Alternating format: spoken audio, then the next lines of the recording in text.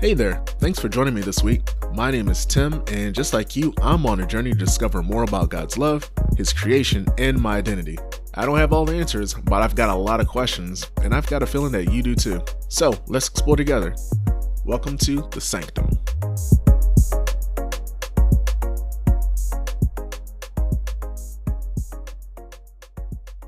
Thanks for listening to another episode of Sanctum Podcast. You could be listening to anyone else, David Gusick, Dr. C. Baxter Kruger, or that new AMAC, but you are listening to me and I appreciate you. On this episode, I'm continuing the series on hearing God, and after taking a short break to talk to you guys about biblical monsters, you can check out that episode 10 for that one. I had a whole lot of fun with that one, but today I want to talk to you guys about prayer. So prayer is simply a means to communicate with God. Prayer is just like a cell phone. When we want to talk to a friend, we call them up or send them a text. Prayer is like that, but it's so much more. Generally, there are two types of prayer. A petition, where we ask God something for ourselves, or intercession, where we seek God on behalf of someone else. Both petitioning and intercession involves us actively engaging God. As a believer, we should seek to engage God every moment of every day. This is what Paul tells us to do in 1 Thessalonians 5:17. But how do we pray without stopping? The Desert Fathers were a group of ascetic monks that lived in northern Africa and the Middle East in the 1st and 3rd centuries. Even though some of them were very wealthy, they left everything behind, found a cave, and prayed for hours and hours a day. And that's all well and good, but it really makes telling the world about a loving God difficult because you seldom interact with people. So how do we pray constantly without locking ourselves in a prayer closet? If you're like me and thought that prayer was folding your hands, bowing your heads, and closing your eyes, well, I want to challenge you. Prayer isn't just an action, it's a state of being. Let's start from the beginning. In the beginning, God created the cosmos, the Garden of Eden, and mankind. Adam and Eve lived in a garden with unhindered fellowship with God. That's until they sinned by disobeying God. You probably know the story. There were two trees, the tree of life and the tree of knowledge of good and evil. God had one rule: enjoy everything, but don't eat from the tree of knowledge. And that's just what they did. Their unhindered fellowship with God was broken, and they were kicked out of the garden. After being kicked out, Adam and Eve had 3 kids: Abel, Cain, and Seth. Genesis 4:26 says, "And to Seth, to him also there was born a son, and he called his son Enos. Then began men to call upon the name of the Lord." Did you catch that? After Enos was born, the Bible says that men began to call upon the name of the Lord. Here is when men begin to pray. Before the fall, mankind lived in the unveiled presence of God. It was like God was right there walking and talking with them. In fact, after Adam and Eve ate of the forbidden fruit, the Bible says that God was walking in the garden in the cool of the day. Genesis 3:8.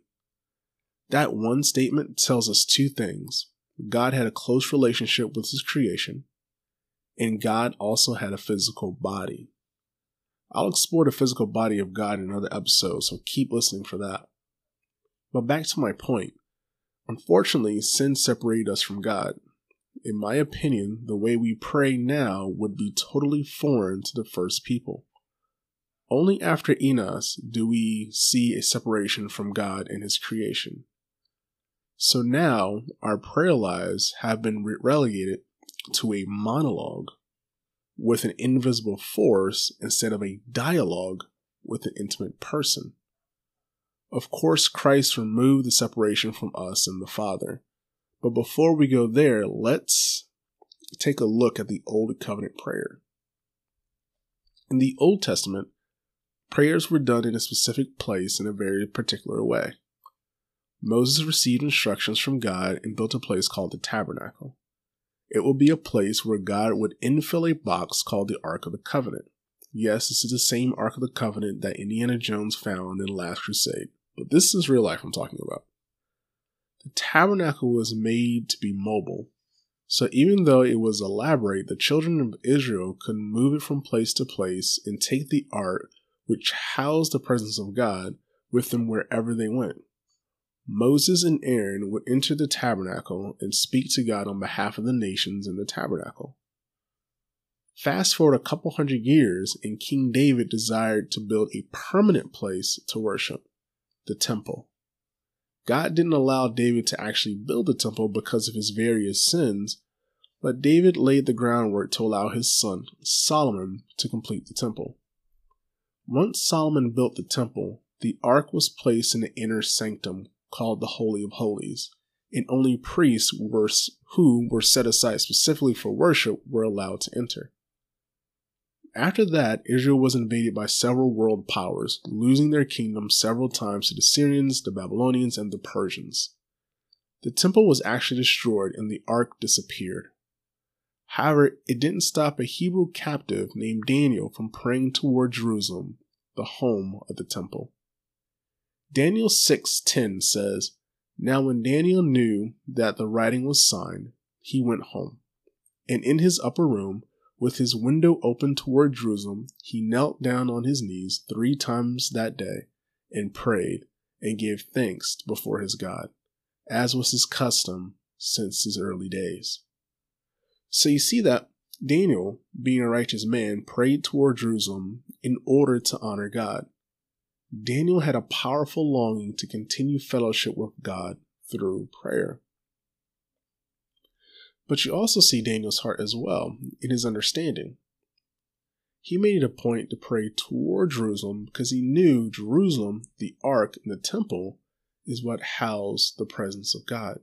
So in his own way, he was trying to reach back and experience that presence of God. Let's fast forward some more. And as always, Jesus changes everything. Something powerful and meaningful happened after Jesus was crucified. Matthew 27:50 and 51 says that after Jesus gave up his spirit, that the temple veil was torn. Now let me explain why that's important. Remember, the Holy of Holies housed the Ark of the Covenant in the presence of God. Once the new temple was built, they set a veil, which was a large single piece of tapestry, in place of the Holy of Holies. When that veil split, it was symbolic of the Spirit of God coming out of the temple and into the hearts of men. The Holy Spirit was no longer found in a man-built house, but the only house that could contain God's presence would be built by his own hands, which is you and me. That's the new temple. 1 Corinthians 6:16 says, "For you are the temple of the living God. As God has said, I will dwell in them and walk among them. I will be their God, and they shall be my people." I find it interesting that Paul quotes Old Testament scripture, which says that God will dwell in us and walk among us. Paul is taking us right back to the garden where God literally walked among his children. When Christ was physically on the earth, he also walked with his followers. And before he was to be crucified, Jesus said in John 16 that it was actually good that he goes away. He said it was good that he goes away because if he didn't, the Holy Spirit would not come. So why is that important, and what does that have to do with prayer? Well, the kingdom of God is wherever the king is. God is sovereign, so wherever his presence is where his kingdom is. We access the king where he is, and he's everywhere, at all times, and at the same time. The Holy Spirit, who is the third person of the Trinity, is fully God. Just because the Holy Spirit proceeds from the Father does not make him less than the Father. And because he is also the Spirit of Jesus does not make him just a God force. No, my friends, the Holy Spirit is a person. Prayer is petitioning or interceding to a person. The Holy Trinity, Father, Son, and Holy Spirit, all three together, bound by eternal love, are that person. We need to know that because the fullness of God now dwells in us through the sacrifice of Christ and by the indwelling of the Holy Spirit. Meaning, the person that we are communing with is inside of us and is inseparable from us. Typically, we approach prayer as if God is distant. If you actually stop and listen to our prayers, we can really tell. We beg a lot in our prayers. God, please do this. God, please do that. Well, if it is your will, etc. But God is not distant, and we don't need to beg. We do need to be persistent. God is closer than our skin. The Bible says that we are His body. So if we're His body, how can we get any closer to God than that? Can you get any closer to yourself than the skin on your own body? I don't think so. And that's kind of our relationship that we have with God. With that in mind, let's take a new look at the Lord's Prayer.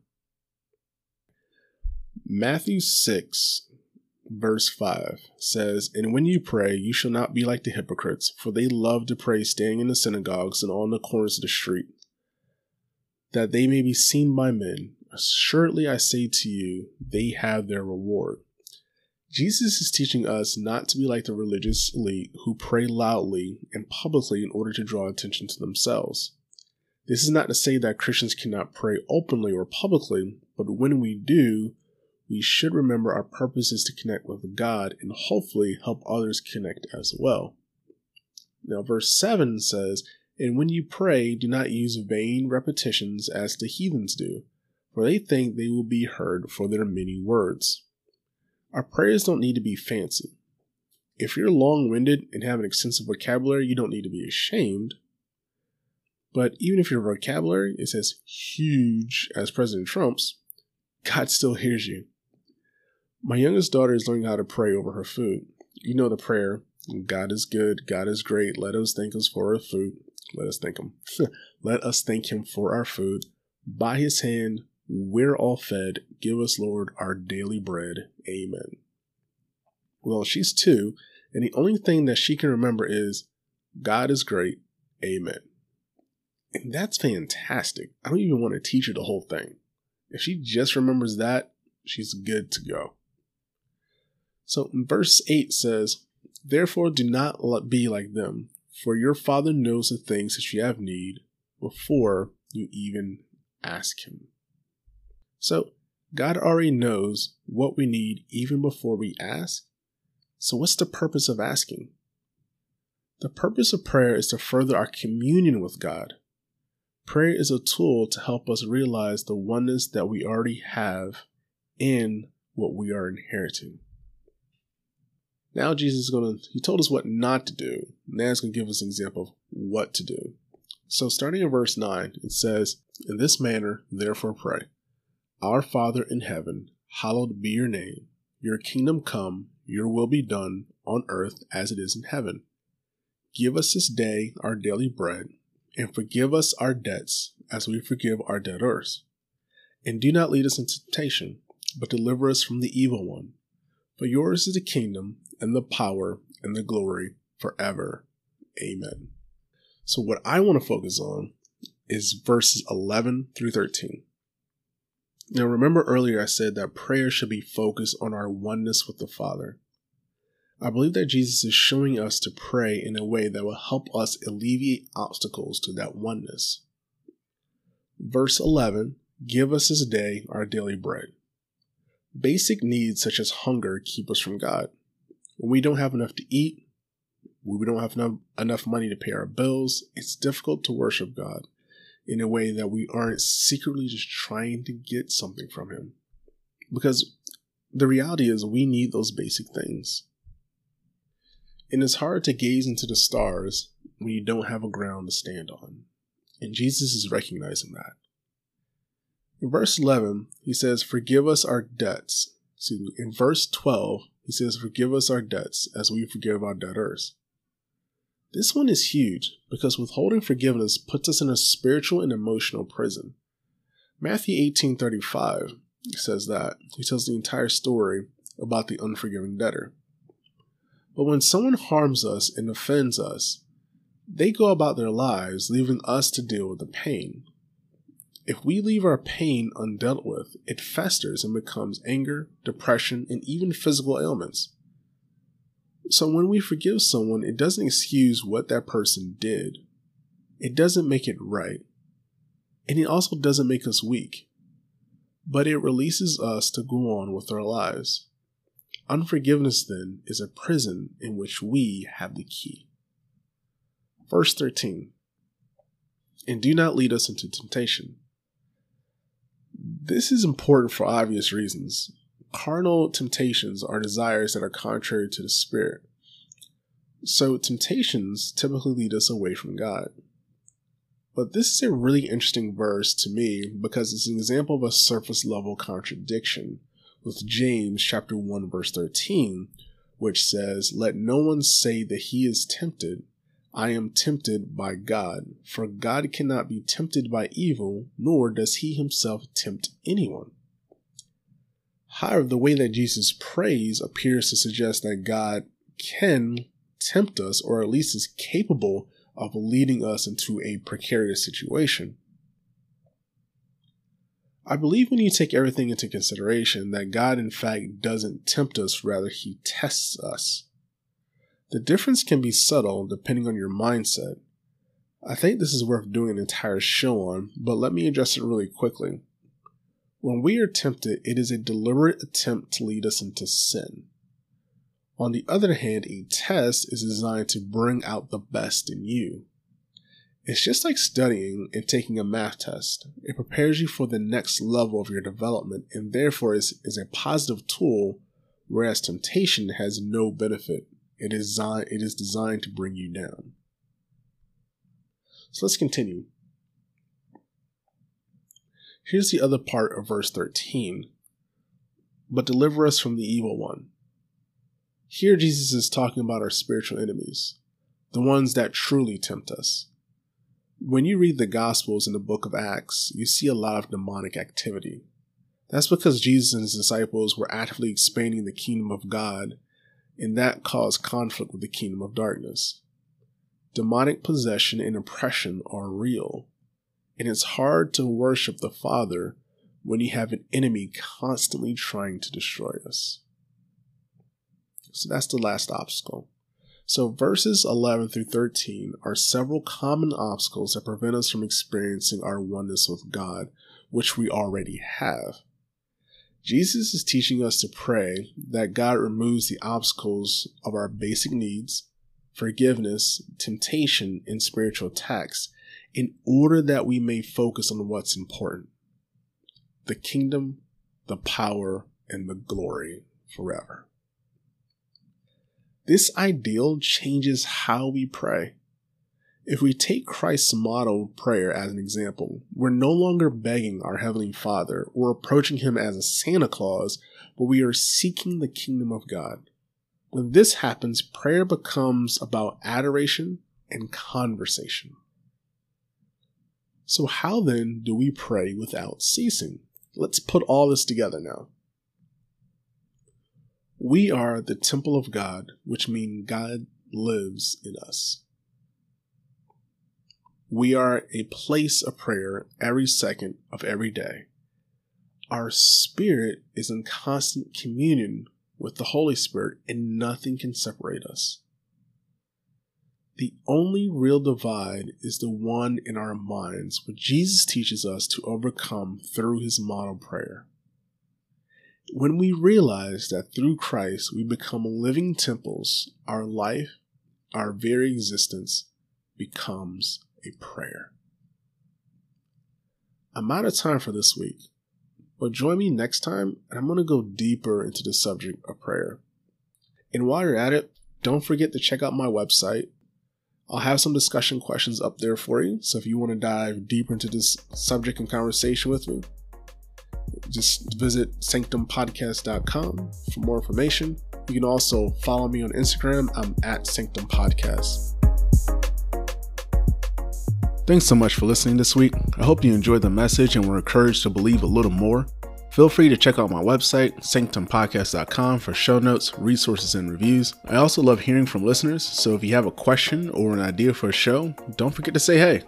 I'll see you in 2 weeks for another episode of Sanctum Podcast. Until then, be blessed.